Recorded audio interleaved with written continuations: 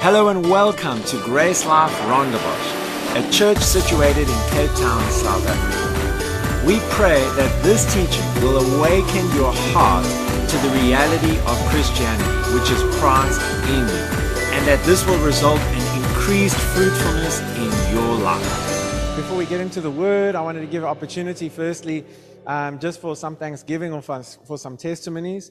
Last week we prayed for some specific situations work-wise, and I know that there's more than one testimony based on what we prayed for last week.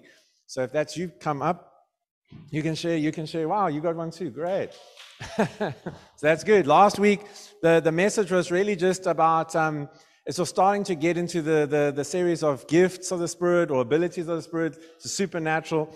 And we were talking, I want to encourage you, if you weren't, get the go online and listen to it, because it's really just about not just being limited by the natural. That's what we're talking about. And so we prayed for a couple people, these three included, and your wife, with regard to work situations. And so here we go. So the next day, I got offered more work from a specific client. So that was really cool, because now obviously there's going to get more cash dollar coming in. So yeah. Awesome. Thank you, Lord. Cool. So we've been going through a really hectic period right now in the fact that I'm a startup entrepreneur, so not much money coming in. My wife's been unemployed for about a year since she got retrenched, and there were just some financial needs that we needed as well. And first of all, I just want to say thank you so much, Grace Life, for coming for providing for us. We really are so grateful for your hearts and what you have done for us. And then last Sunday, I told Shane that I felt that the Holy Spirit was telling me that Marcy was going to get her old job back. And on Thursday, she got contacted and said they wanted her to come back. And then also we had some, in terms of finances, we had some other friends that we didn't even know about pulled together and just they paid every single debt that we had, and it was just absolutely awesome. So thank you, God. Thank you, Grace Life, for teaching truth, and we're just really, really grateful. That's awesome. Praise God. Aku. Everyone, can you hear me? Okay. Huh? Thanks. So I'm in a similar position where I'm part of a startup company, and then I've been also applying for some work on the side, and then after Shane prayed, I got an assignment on the Tuesday to do like to see if I was competent, and then they took 2 days. And then I submitted. Then on the Thursday evening, they came back saying that they liked my work and they want me to come and work for them. But it's a freelance position at an American publisher. And they do product reviews and stuff. So that was a real blessing. And we've also got a meeting with a hotel chain on Tuesday, which is also pretty cool.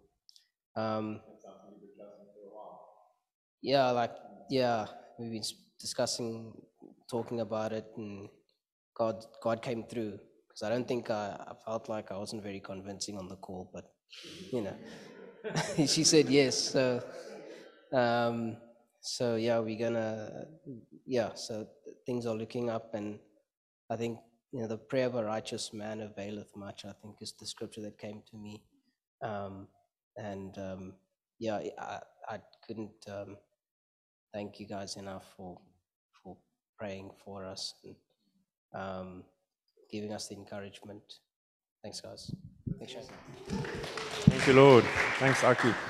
And that's really like kind of what church should be. It's equipping you to go out and live like a believer and experience what God intended you to experience in life.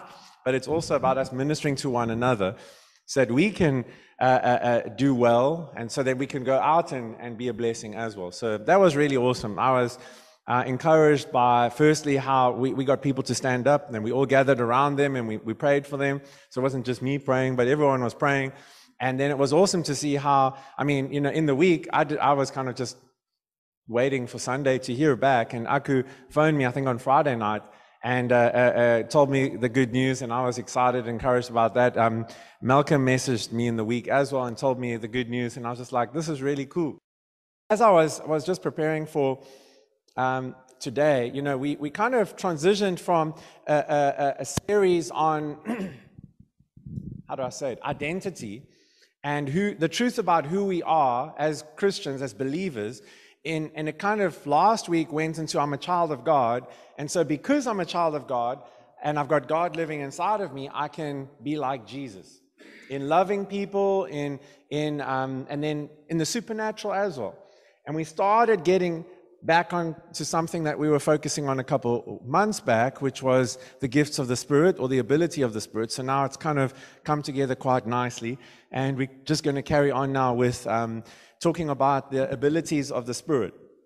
And the thing is like Christianity is really more than just a religion to follow. It's more than just a religion to follow. It's more than a lifestyle or a set of practices that we should do or adhere to. It's a life to be lived.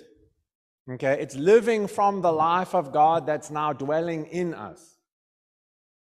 So, more specifically, it's God living in us. It's not us trying to live for God. It's God dwelling in us. And so the first and most important thing for us to realize about Christianity is once I've received Jesus, I am God's address. He doesn't live in a building. He doesn't live at a monument. He doesn't live with a holy man. As believers, we're all holy men and women of God, and He dwells in us, and the world needs to look for Him by looking for us, really. That's why it's so important that we live from our union with Him, so we're living like Him. Okay? The Christian life is about living from this place of oneness with Christ. It's not about, okay, what did Moses tell us, the 10 Commandments and this. It's not about a set of regulations. It's about now having the Spirit of God dwelling in us and leading us.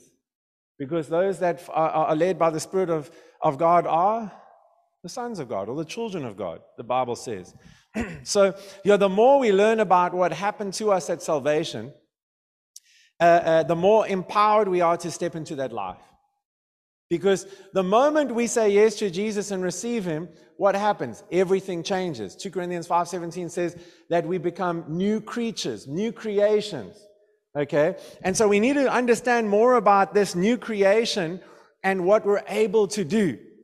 When you're a baby, you've got, considering everything is normal, you've got 2 legs, you've got 2 arms, you've got all the muscles and everything like this. And growing up and maturing physically is about learning what you can do. Like you can see the expression on Freya's face at the moment, Lucas's little one, when she realizes now she can stand and she can move around, and soon she'll be running around, and then you're not going to have much peace. Because they're realizing what they can do, what's their ability, okay? And they didn't know that they could walk, and obviously the muscles weren't developed yet and things like that as an infant, but they're growing in it, and then they learn they've got a voice, and then they've got a will, and many other things, and they start to exercise the things that they learn that they have. It's the same thing with us as Christians. We learn that we can talk to God, so we start talking to God. We learn that we can ask God, so we start asking God. We learn that we can have, that we can hear His voice, that we can, lay hands on the sick and see them recover. We can ask Him to help us in our work. So we start doing these things as we learn them, okay? The more we learn about what happened to us at salvation, the more empowered we are to step into that life. And so the point with that as well is that we should be living supernatural lives. We should be living supernatural lives because, God is supernatural, number one. And if He's living inside of you, that kind of makes us supernatural. So we shouldn't be expecting a natural life anymore. We should be expecting something supernatural. And I'm not talking about we should all be running around kapow and, I'm not talking about like that kind of stuff. I'm talking about like people look at you and they don't understand how it works for you. So that too, yes, heal the sick, raise the dead, cleanse the lepers, love people, all of that. But I'm also talking about like your life doesn't make sense because naturally it doesn't work like that. Like how come why do things work out like that for you? Why are you always happy no matter what's going on? And we spoke about that last week. You know, when people should be asking, what are we? Smoking. If you read through the book of Acts, moving along swiftly, if you read through the book of Acts, you'll see that although the early church was still detoxing from the Jewish religion, okay, the early church was still detoxing from the Jewish religion.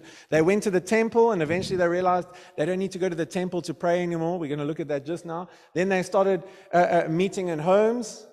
And then much later on, after the book of Acts, they started meeting in church buildings.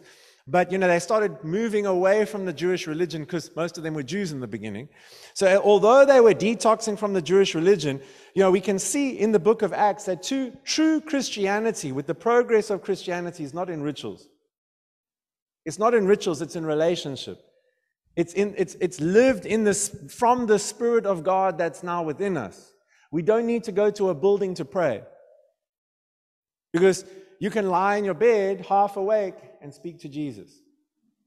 You know, you don't need to jump through a lot of the religious hoops that a lot of people feel they have to, because God's looking at your heart. Okay, true Christianity is expressed, when it's expressed, is relationship. It's the Spirit of God in us, which means it's also supernatural. Okay, there should be supernatural love. There should be supernatural power if we're living like Jesus. And what did Jesus say? Those who believe in me, the same things that I do, you can do, and greater things. So we should be expecting that. What are we expecting? To look like Jesus. To live like Jesus. You know, one of my favorite verses is Luke chapter 15, verse 1, which says that the sinners and the tax collectors were drawing near to Jesus because they wanted to hear what he had to say. So it's like, if we want to be like Jesus, then for the right reasons, the sinners and even tax collectors should be wanting to come and listen to what we had to say. Tax collectors in the day were the riffraff. They weren't liked by society. Maybe not today either. But the point is that they were drawing near to Jesus because they wanted to hear what he had to say. Not because he was endorsing their life, and not because he was kind of making them feel better about themselves, but why? Because he had words of life and he wasn't condemning them. He was lifting them up towards what God had called them to. Okay? So when we receive Jesus and become Christians, his Spirit comes to dwell in us. We looked at this last week. Now we need to learn to live a life surrendering and yielding to that Spirit that's now in us. We need to learn to live a life of allowing him, his will in us, to flow through us. That's really what the Christian life is about. Galatians 2 verse 20. It's no longer I that live, but Christ that lives in me. It's about, I'm dead, but now Christ lives in me. So now I've still got a will, but now I need to conform my will and yield my will to his will. Or like I like to say, it's not my way, but Yahweh. Your way. Okay? It's very corny. The longer you're in ministry, the more corny you seem to get, or maybe it's just being a dad. But the point is that it's not automatic that we live like Jesus. We've got to surrender to it. We've got to submit to that Spirit within us. We've got to yield to it. People don't get healed by accident. We don't share the gospel with people by accident. Whoops, I shared the gospel there by accident. I don't know how, you don't sin by accident. Yeah, you don't eat by accident. There's the things that we don't do often by accident. The accidents do happen, but accidents can get avoided. Can be avoided, like any insurer will tell you, right? That's why they try and make you drive more careful and all that with the apps and stuff nowadays, because they're trying to avoid having to pay out. The point is that the Spirit of God in you, living through you, is not automatic. The Spirit of God in you is now fixed because you're a Christian, but now you need to learn to surrender to him to see that power at work. So, when we're talking about the gifts of the Spirit or the ability of the Spirit, we need to look at what are we talking about. And I'm going to jump through a couple of things, and we're going to build on this the next couple of weeks. But what I want you to see here is, depending on what your background is, if you haven't been a Christian for a while, then that's great, because you might not be coming with a bag load of preconceived ideas with regards to things like this. My idea, I realized as I've been studying this, is that I expect the gifts of the Spirit, which I'll tell you what they are in a moment, but I expect the gifts and manifestations and things to happen here, but on a Sunday, or in life group, or in a crisis, where the pastor maybe goes to visit. But for some reason, subconsciously, I wasn't expecting gifts of the Spirit to flow out there. Here, we want to see the gifts of the Spirit, but it's more comfortable and it's easier to see them here. This is a great place for us to all start to practice them. But we practice them so that we can go out there and start to use them and start to see them in operation. Because the gifts of the Spirit, Reinhard Bonnke said this, and I love it. He said that the gifts of the Spirit are not badges of honor to be worn on a Sunday. They're tools to get the job done. And I'll add, they're tools to live. Because now, we could all use a word of knowledge in the workplace. Amen? You could use a word of wisdom with regards to choosing a spouse. You could use a word of knowledge, about a situation where you got an investment or something like that. But those aren't just for those situations. We must never limit the Holy Spirit to those situations. It's you see someone at the office and you're just drawn towards them. We'll look at this at some point, but it's called the flow of love. I'm going to give you an example in a moment. But then you see someone and you just got this draw towards them at the office, and you start praying for them, and you go and you just give them an encouragement, and it's the right thing at the right time for them. That's what we're talking about. Something supernatural. It's not just natural. It's not a word of sight. Like, oh, I see that you're down today. How can I encourage you? Because some people have great masks. Amen? And so it's a case of just knowing something that you didn't know naturally, but you know it because the Spirit influenced you, and now you're able to help them, minister to them. Gifts of the Spirit, the abilities of the Spirit are tools to get the job done. What is the job?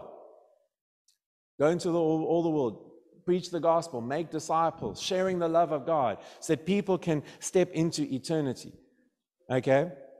1 Corinthians chapter 12, verse 1 from the Amplified Classic, it says, "Now about spiritual gifts, the special endowments of supernatural energy. Brethren, I do not want you to be misinformed." So Paul's saying, hey, I'm going to inform you now because I don't want you to be misinformed. Okay? I don't want you to be misinformed. Then he says, the Message puts it like this: what I want to talk to you about now is the various ways God's Spirit gets worked into our lives. This is complex and often misunderstood, but I want you to be informed and knowledgeable. So that's why we're talking about these things, because we want the right information so we can experience something right. Amen? So, one of we're going to read through, and I'll give you again the gifts of the Spirit in a list, but one of them I want to highlight right now is just the word of knowledge. Okay, which is also closely linked to word of prophecy, which would be a right encouragement at the right time. Not always foretelling, but it's more just sometimes calling out the gold in someone right now. Okay? And I want to share about what happened a few years back, where before I was pastoring and before I was in full-time ministry, I was really just eager to be used by God and just wanted to see the things of God manifested, like gifts of the Spirit.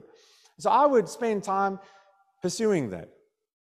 Now I can do it more, but back then with balancing studies and a job and all of that, it was kind of like I prioritized it so much because I had a desire for it. And we'll talk about that in a moment. But I would pray and I would be seeking God and saying, God, I really want to see this more. And so I was at at a church service, and I was greeting people at the door, and I was praying in the Spirit before people would come, and just casually, like just enjoying it. And then someone walked up to the door. But as I could see this guy walking up through the parking lot, I was just drawn to him.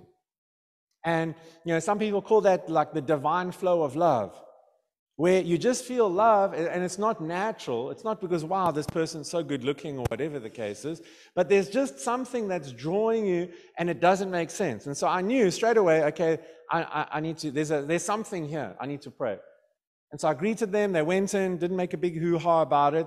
And then during worship, I was like, okay, God, give me a word for this guy. And, while I was in worship, I was praying, and I was like getting a word, and I wrote some of the points on my hand, so I didn't forget it. Okay? And I made some crib notes on my hand right there. And then there wasn't really a time during worship where, because the hall was full, for me to be able to go over the hall to this guy and like just pray for him or something. So I waited till after the service, and straight after the service, everyone was packing down the chairs, so it was noisy. So the environment wasn't the best. But I went up to the guy and I said, "Hi, my name's Shane. I haven't met you yet." And he greeted me very kind of like sheepishly.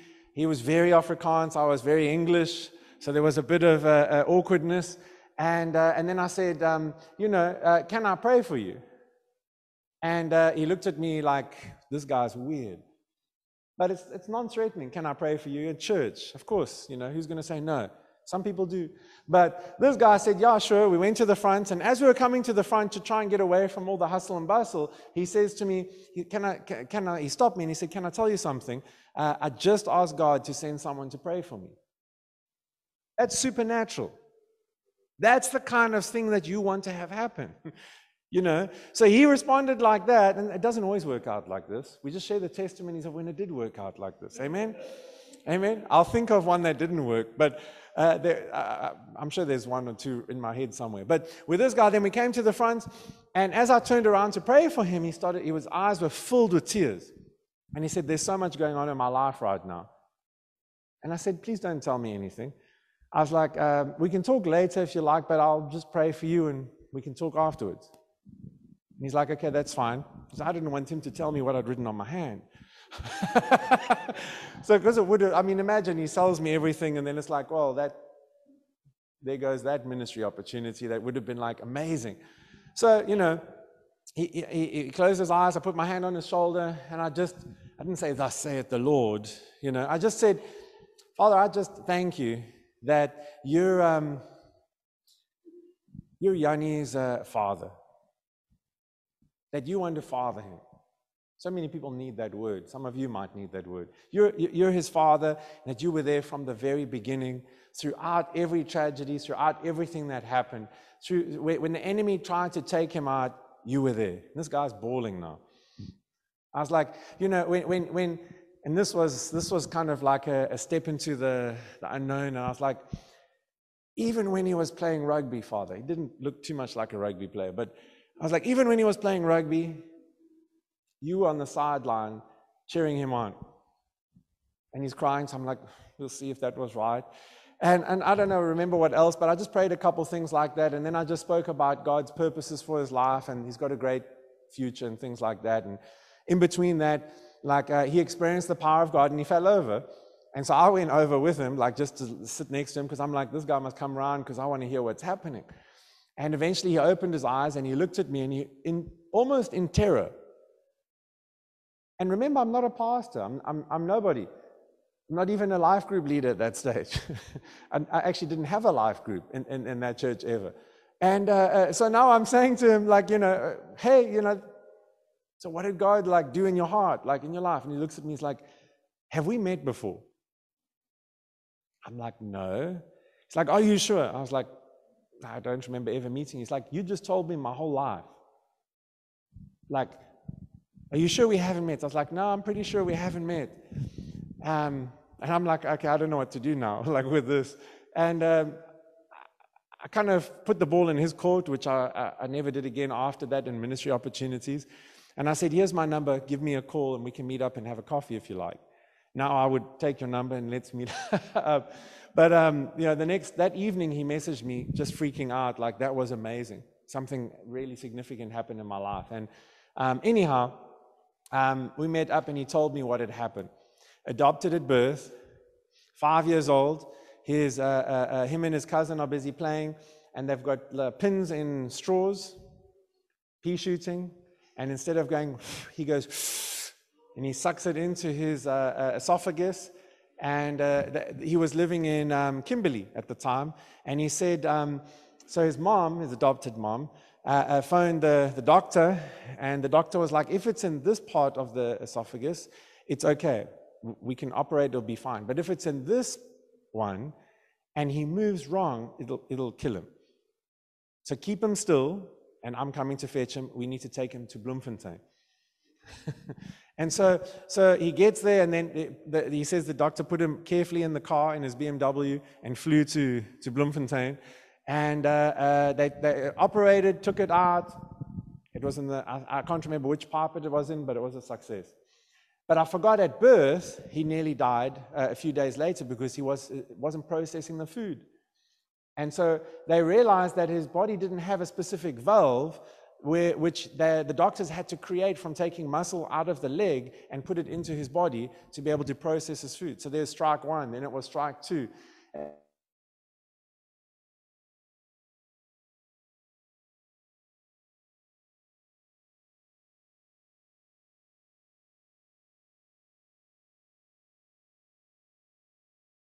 Over the place, and they would do all these things together that a father and a son would do. And he said, then this guy went on a business trip, and the lady driving the car fell asleep, and they both died in a car accident. And he said, so that happened. And then he's like, when he was at varsity, him and some friends, he was some or other athletes, I can't remember which one. His friend was a triple jumper, and this one was something else. And they were all driving over the Bottleray traffic light near Stellenbosch, and a truck skipped a red robot and drove over them. And his ankle was shattered. Oh no, his friend's ankle was shattered, the triple jumper. His hip was damaged. And he was just like, and you just kind of seem to know my whole life, and blah, blah, blah, and I just, like, you could see he's like excited because God knows him. And I prayed for him, I ministered to him. He got healed instantly from the hip thing. And his whole life changed so radically. He was someone to avoid because he was so radical. He was excited, like he just kind of ran with it, ran so much in a legalistic way almost as well, that he burnt out a few years later and had to get back on track. But it was amazing to see how God touched him, because I kind of was like, God, I really want to just be used by you. And he can do the same thing with you. At that stage, was I a pastor? No. Why did it happen? Because I pursued it. What would have happened if I didn't pursue it? Maybe God would have used someone else. Maybe no one else would have wanted to be used. Okay? And then the big question was I perfect? And the answer is, of course. Was I perfect back then? No. Was I perfect now? Am I perfect now? No. That's the point. It's like, how does the supernatural happen? It doesn't happen because you're perfect. God wants to work through us, and he's not expecting, like I said last week, us to be perfect. He doesn't want a silver vessel, as they say. He wants a surrendered vessel. He wants someone who says, I'm available. Someone that's just got a heart for God and is like, God, I'm here, speak to me. Show me what to do. So Acts chapter 3, verse 1 to 9, from the New Living Translation, says, Peter and John went into the temple one afternoon to take part in the 3:00 prayer service. As they approached the temple, a man, lame from birth, was being carried in. Each day he was put beside the temple gate, the one called the Beautiful Gate, so he could beg from the people going into the temple. When he saw Peter and John about to enter, he asked them for some money. Peter and John looked at him intently, and Peter said, Look at us. The lame man looked eagerly at them, expecting some money. Peter said, I don't have any silver or gold for you. There goes the prosperity gospel. But I'll give you what I have. In the name of Jesus Christ of Nazareth, get up and walk. Then Peter took the lame man by the right hand, and his jokes got better. and helped him up. And as he did, the man's feet and ankles were instantly healed and strengthened. He jumped up, stood on his feet, and began to walk. Then, walking, leaping, and praising God, he went into the temple with them, and all the people saw him walking and heard him praising God. Okay, that's supernatural, right? You can't do that naturally. That's a miracle. Okay?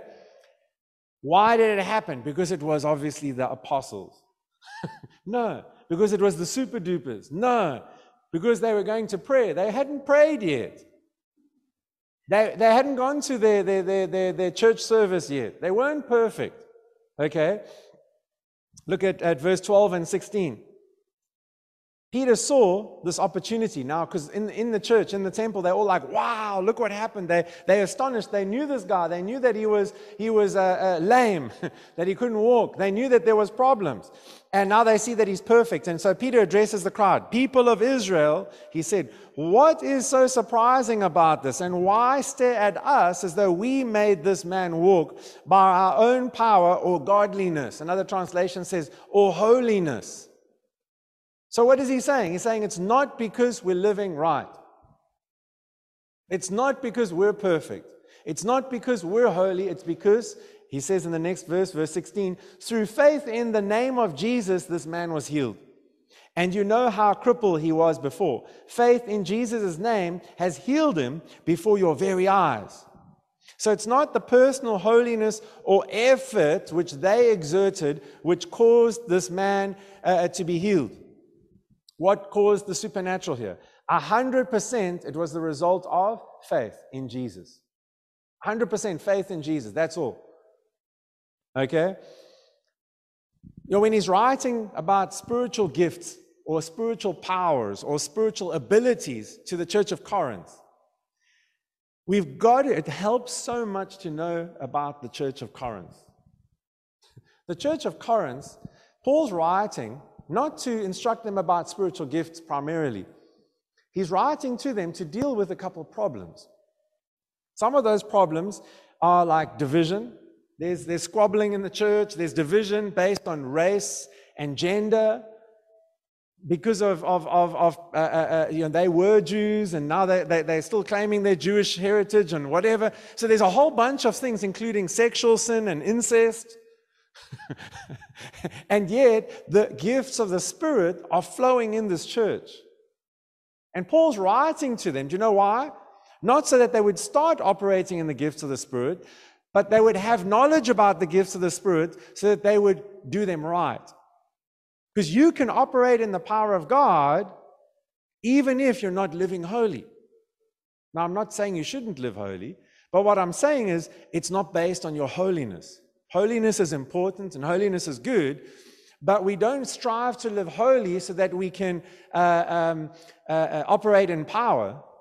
We can operate in power independently of living holy. We live holy because we want to reflect the glory of God.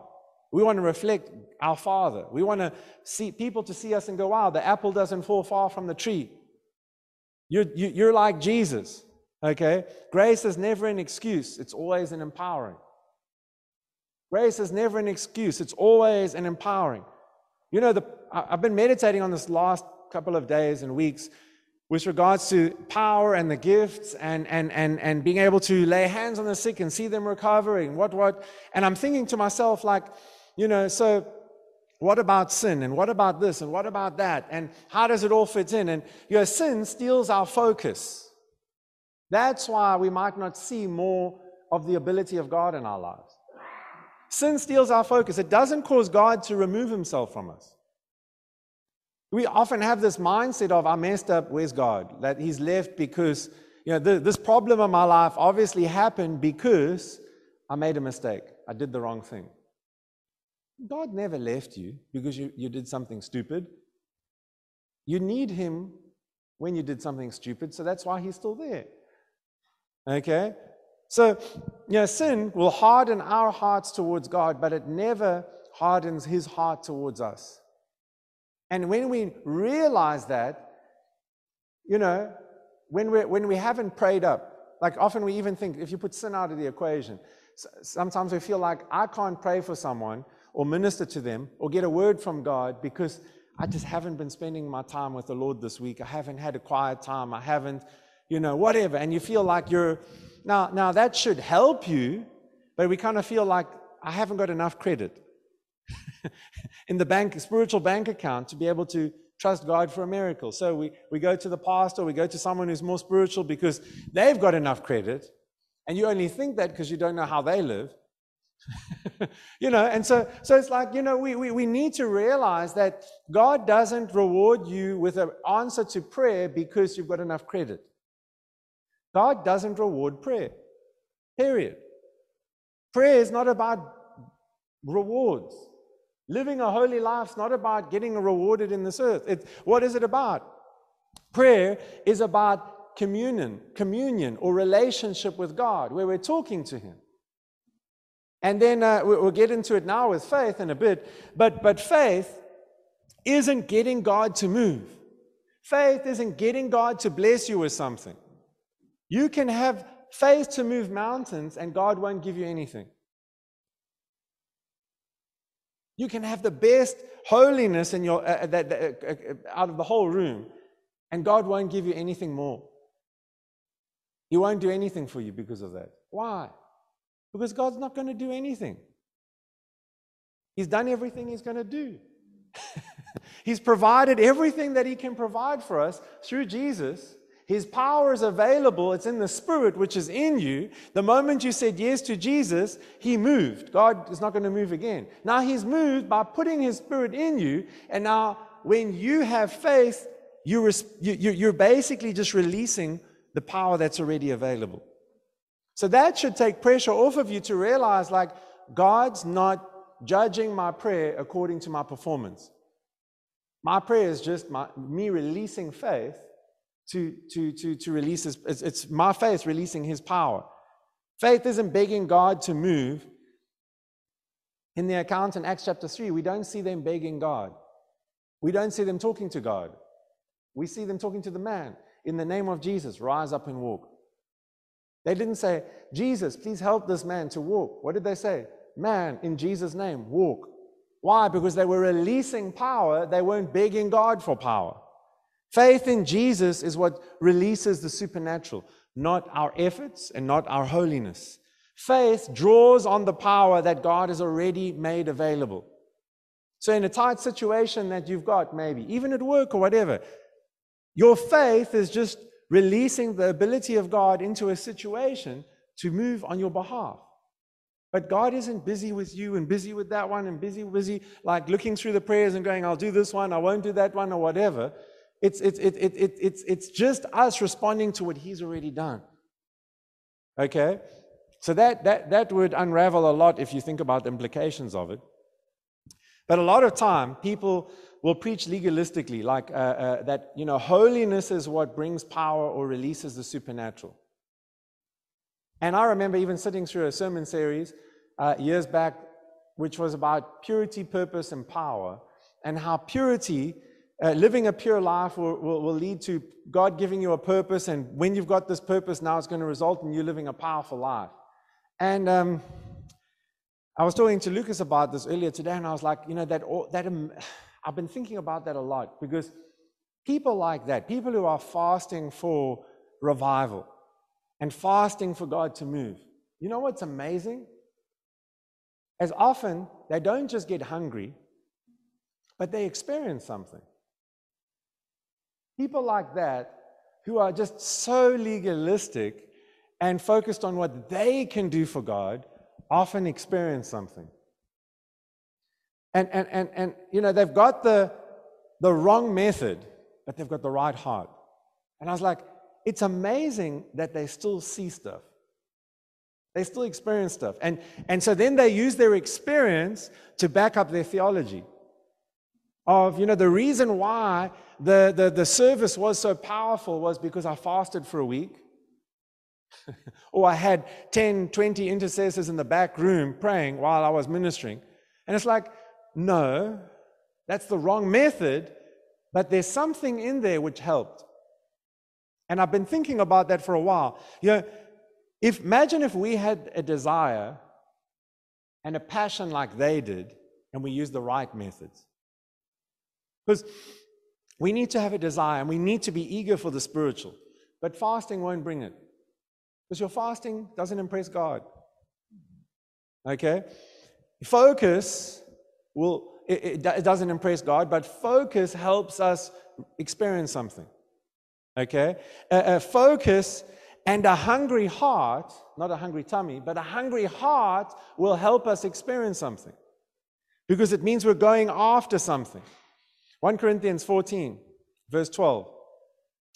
Amplified Classic. It says, "So it is with yourselves, since you are so eager and ambitious to possess spiritual endowments or powers and manifestations of the Holy Spirit. Concentrate on striving to excel and to abound in them in ways that will build up the church." So the church at Corinth was operating in power, like I told you. They were seeing spiritual gifts. Paul's crediting them here, and he says, since you are so eager and ambitious, he's saying, you're eager, you're ambitious, and he's telling them that they're experiencing the power of God, but now he's saying, let's just put this in order. He's saying everything needs to be done decently in order. He says you've got people bringing words, prophetic words, and this. Let's talk about that. Let's make sure it's in order. Okay? And so he's bringing it into place, but it wasn't really, the gifts in operation wasn't focused on building up the church. And so this is what Paul's instructing them in now. He's saying use this power to build up the church. Because the problem is, even in churches today, is often the gifts of the Spirit are used to try and impress other people, are used to try and get a bigger offering,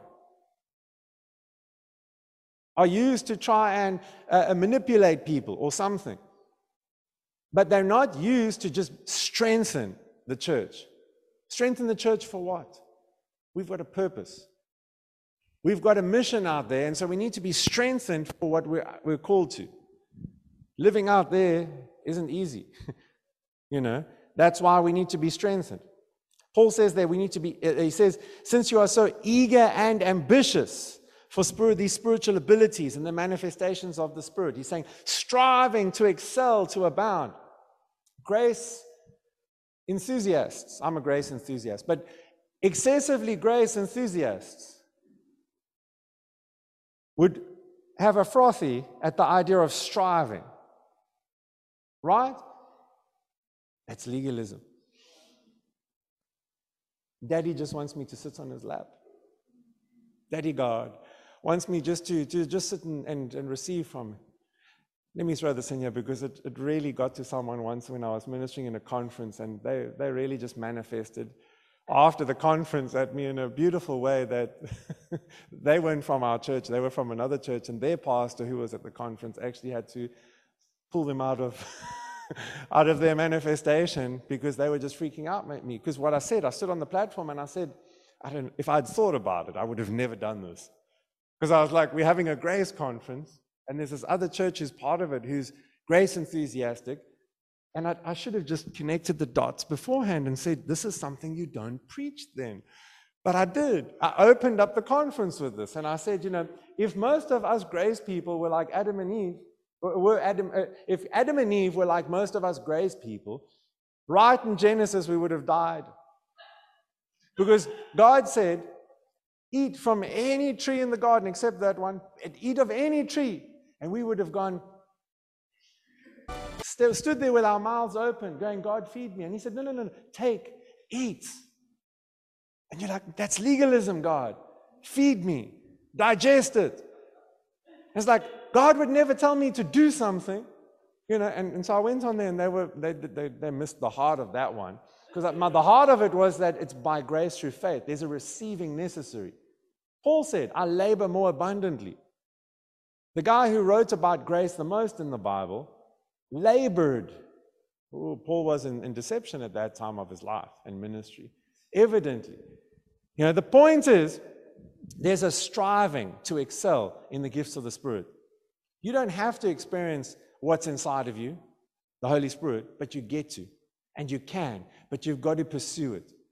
And if you don't pursue it, God doesn't love you less, but the people around you won't experience as much as they could.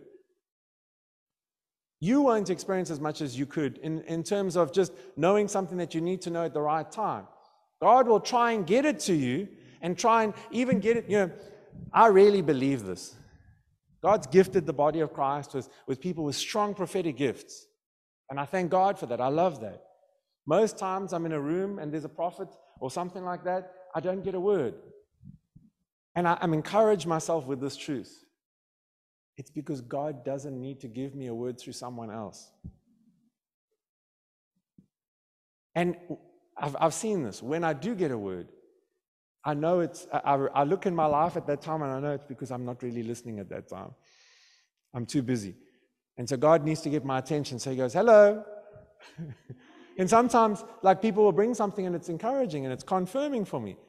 And I'm encouraged by that because it's like, okay, I'm hearing what this other person's hearing as well.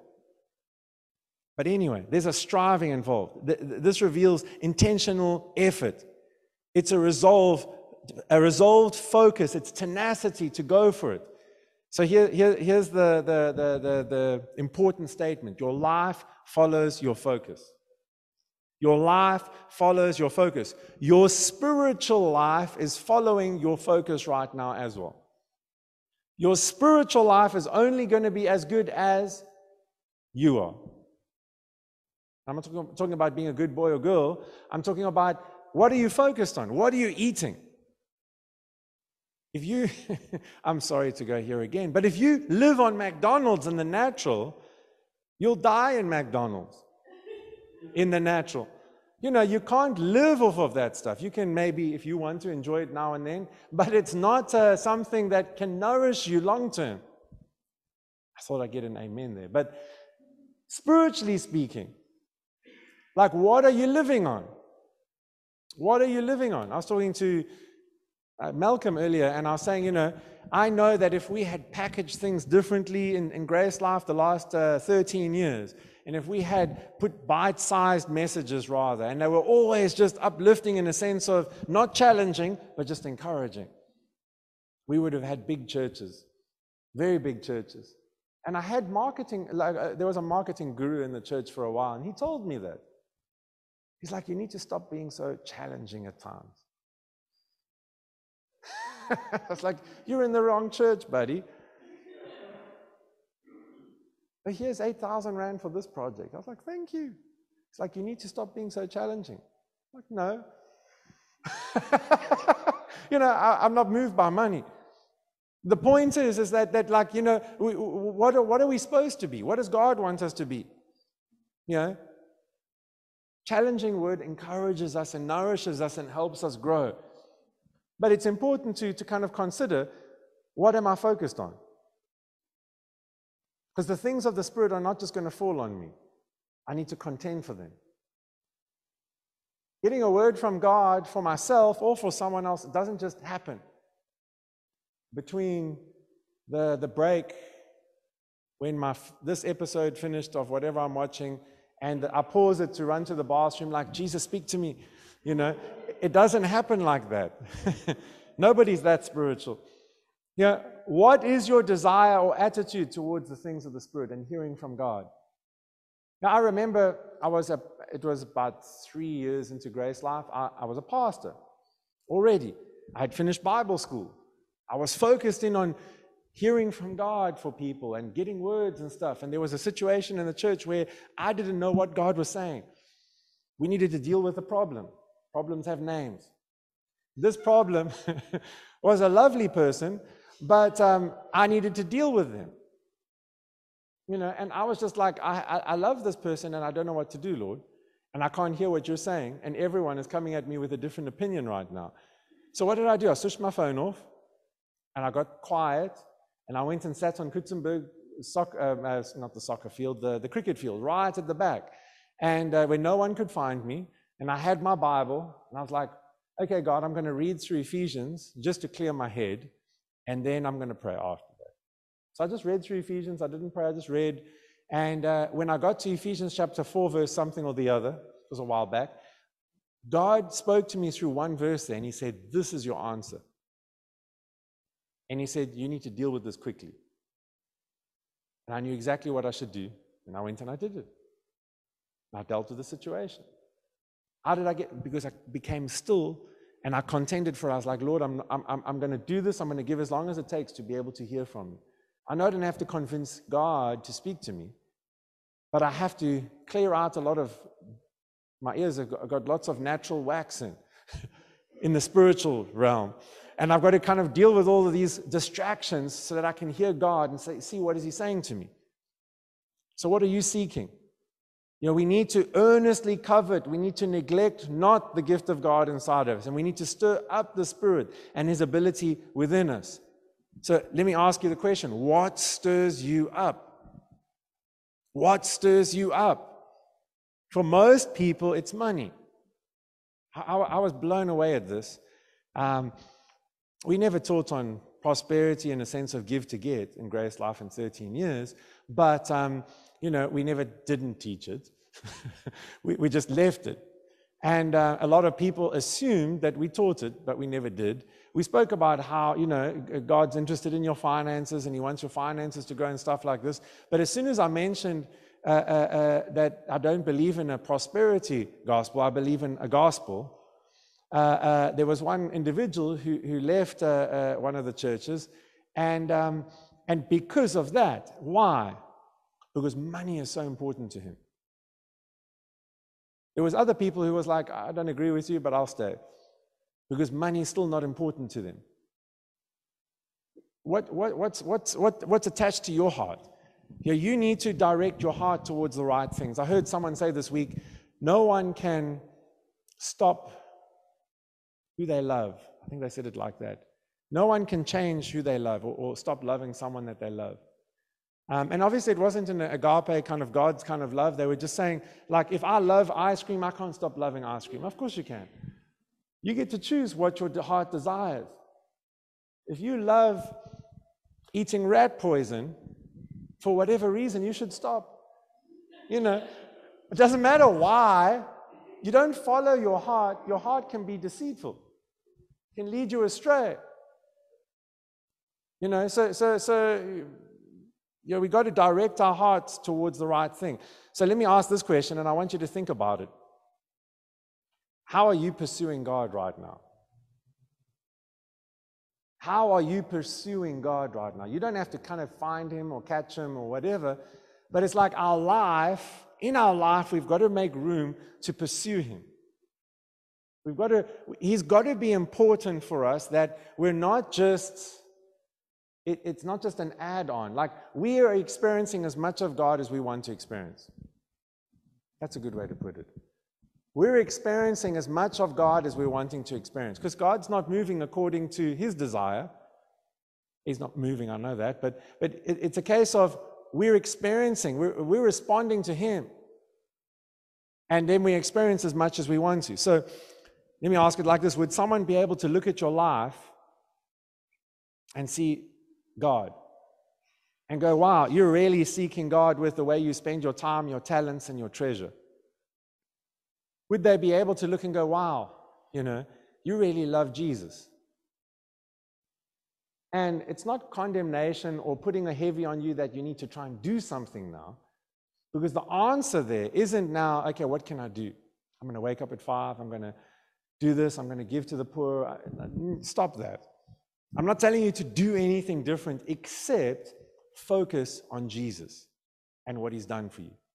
That's it. You know, it's the same situation. I really felt this in my prayer time. So this is a word of knowledge. While I was praying, while I was preparing, I felt that there's somebody here really struggling with unforgiveness. So now the Christian response to that is, you need to forgive because you're forgiven. Now you need to forgive. So just forgive. Deal with it. And you're like, that's effort. That's legalism, actually. Forgiving is right and unforgiveness is wrong. So forgive. Now you're like, I want to forgive, but I just can't. Like, so how do you actually forgive someone? You focus in on the love of God and how much he's forgiven you. You forget about that person. You forget about the situation, and you focus in on how much he loves you and has forgiven you, and you allow that love to impact you. and then you will not be able to hold any unforgiveness. It'll be natural. You'll be able to go, wow, I forgive. I even forgot about it, or whatever the situation is. So don't, with how are you pursuing God, I encourage you not to think about what can I do now? Can I fast? Can I pray? Can I, whatever. Like, just dig into the gospel. Read through Ephesians, read through Colossians in different translations, and allow God to show you how much He loves you and what He's done for you. And ask the Holy Spirit, reveal to me how much God loves me and what He's done for me. And as you do that, you're going to go, wow. Good teaching, Bible teaching, should stir us up to want to get into the Bible for ourselves. Especially if it's like, well, I've never heard that before, I need to check that out. And then we get into the Word for ourselves, and as we get into the Word for ourselves, it should make us want more. It's like a good meal, right? You have to stop, but it's like you want more. With the Word, you have to stop because you need to live in the natural world too. But we need to realize, like, man doesn't live on natural bread alone, but on every word from God, of God. So we need to be getting into the Word, and as we focus on Jesus and what He's done for us, faith rises up in our hearts. That's the response of the gospel. We live a life responding to God, not trying to get God's attention. We live a life responding to Him. So the first step really in the gifts is realizing that you've got God in you, that He wants to move through you, and it's not according to your performance. All you need to do is look to Him and then just be expectant. Just be expectant that God is a supernatural God, and He wants to move through you, and you can experience supernatural things.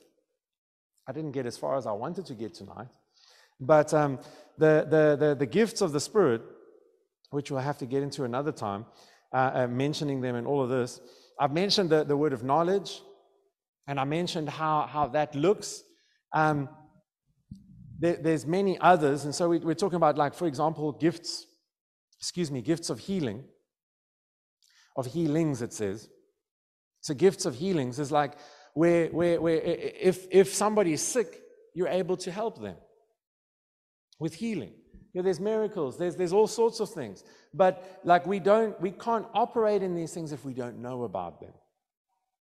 And so that's why we're digging into it, to learn more about the ability of God that's in us. Amen? So let's stand up.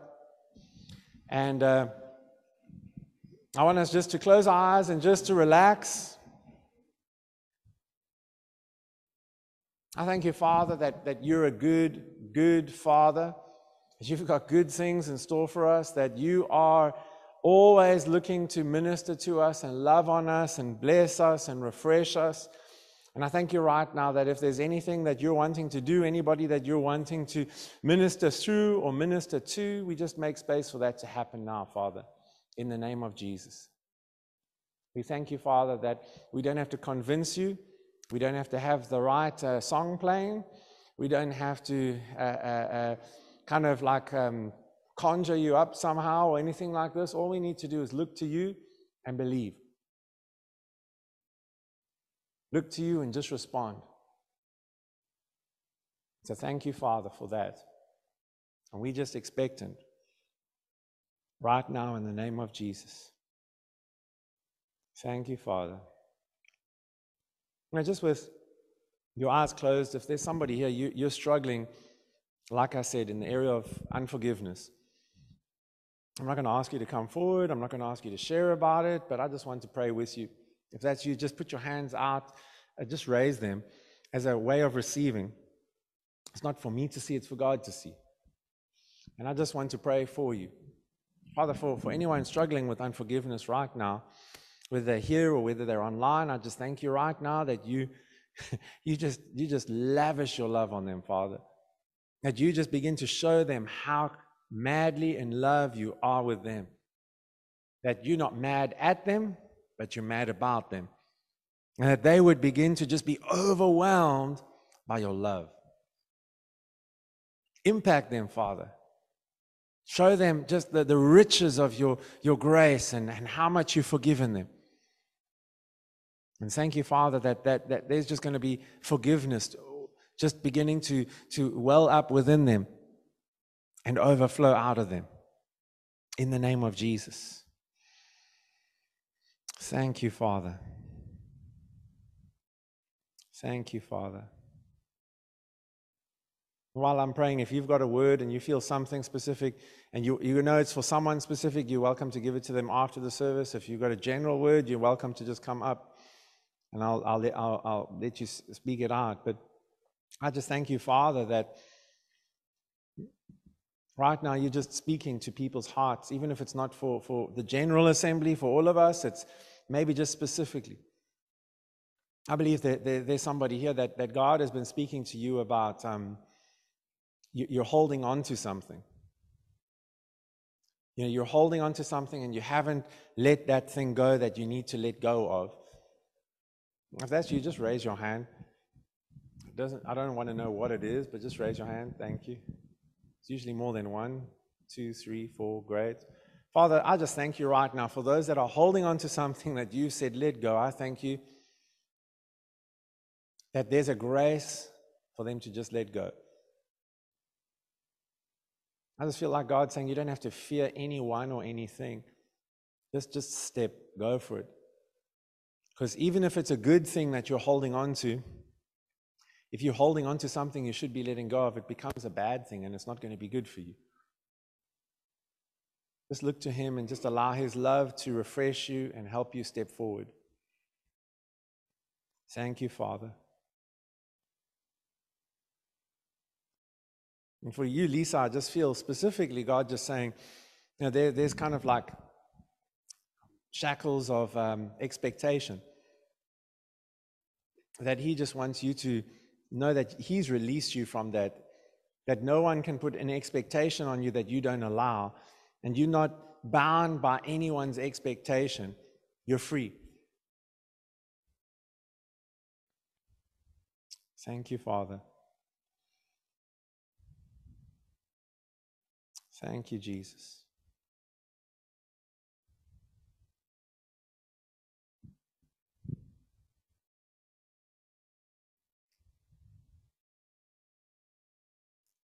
Thank you, Jesus.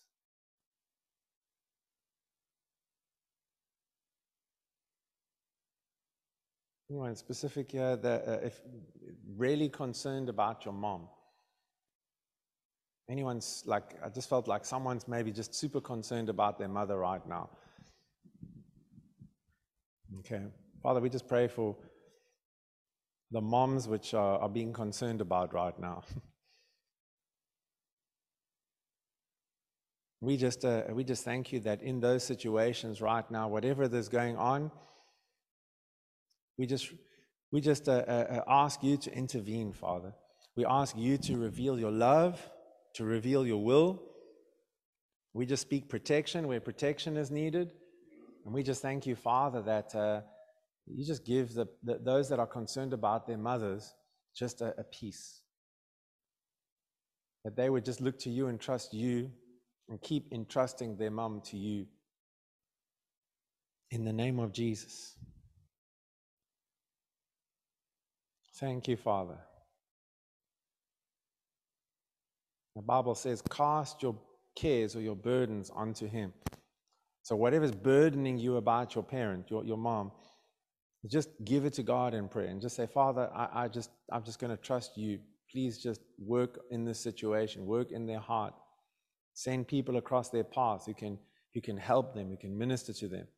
And I just feel like God's saying, you are not their Savior. You are not the one that can rescue them. Yes, you can add value. Yes, you can help. But they need to respond to that, or in a situation that it's not completely up to you. You can do your part, but that's it.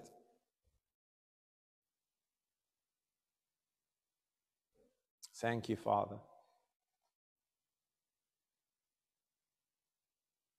I just felt as well that we must just pray for people in situations where you're needing just creativity. You know, in different aspects, it's not just in the media and the arts, but in different spheres of life, we need creativity to be able to be better or do more or excel more, whatever it is. And I just felt like God just wanting to release something in the area of creativity.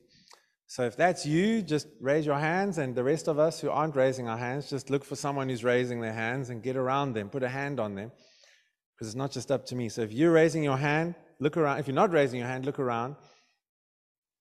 Just put your hand on whoever's raising their hand. And Father, I just thank you right now for those that are needing a release of creativity. I don't know what the situation is, but I just thank you for a release of creativity right now in Jesus' name. Thank you, Father, you are the creator. They've got your DNA because they are your child, therefore they have creative DNA. And we just speak a release now of creativity into their situation. That they would begin to step out in ways they've never stepped out before. That you would take creativity to a new level in their life in the name of Jesus. And Father, we just trusting and agreeing that something tangible, something significant would happen this week in their life in the area of creativity, even that they would be able to testify about at the end of the week. To bring you glory, Father. We just agree together right now for things to change, for creativity to be released. If you're ever in the Cape Town area, we want to invite you to come fellowship with us at one of our life groups or Sunday gatherings. You can find out more about Grace Life Rondebosch via email at info@gracelife.co or check us out on our Facebook page, Grace Life Rondebosch.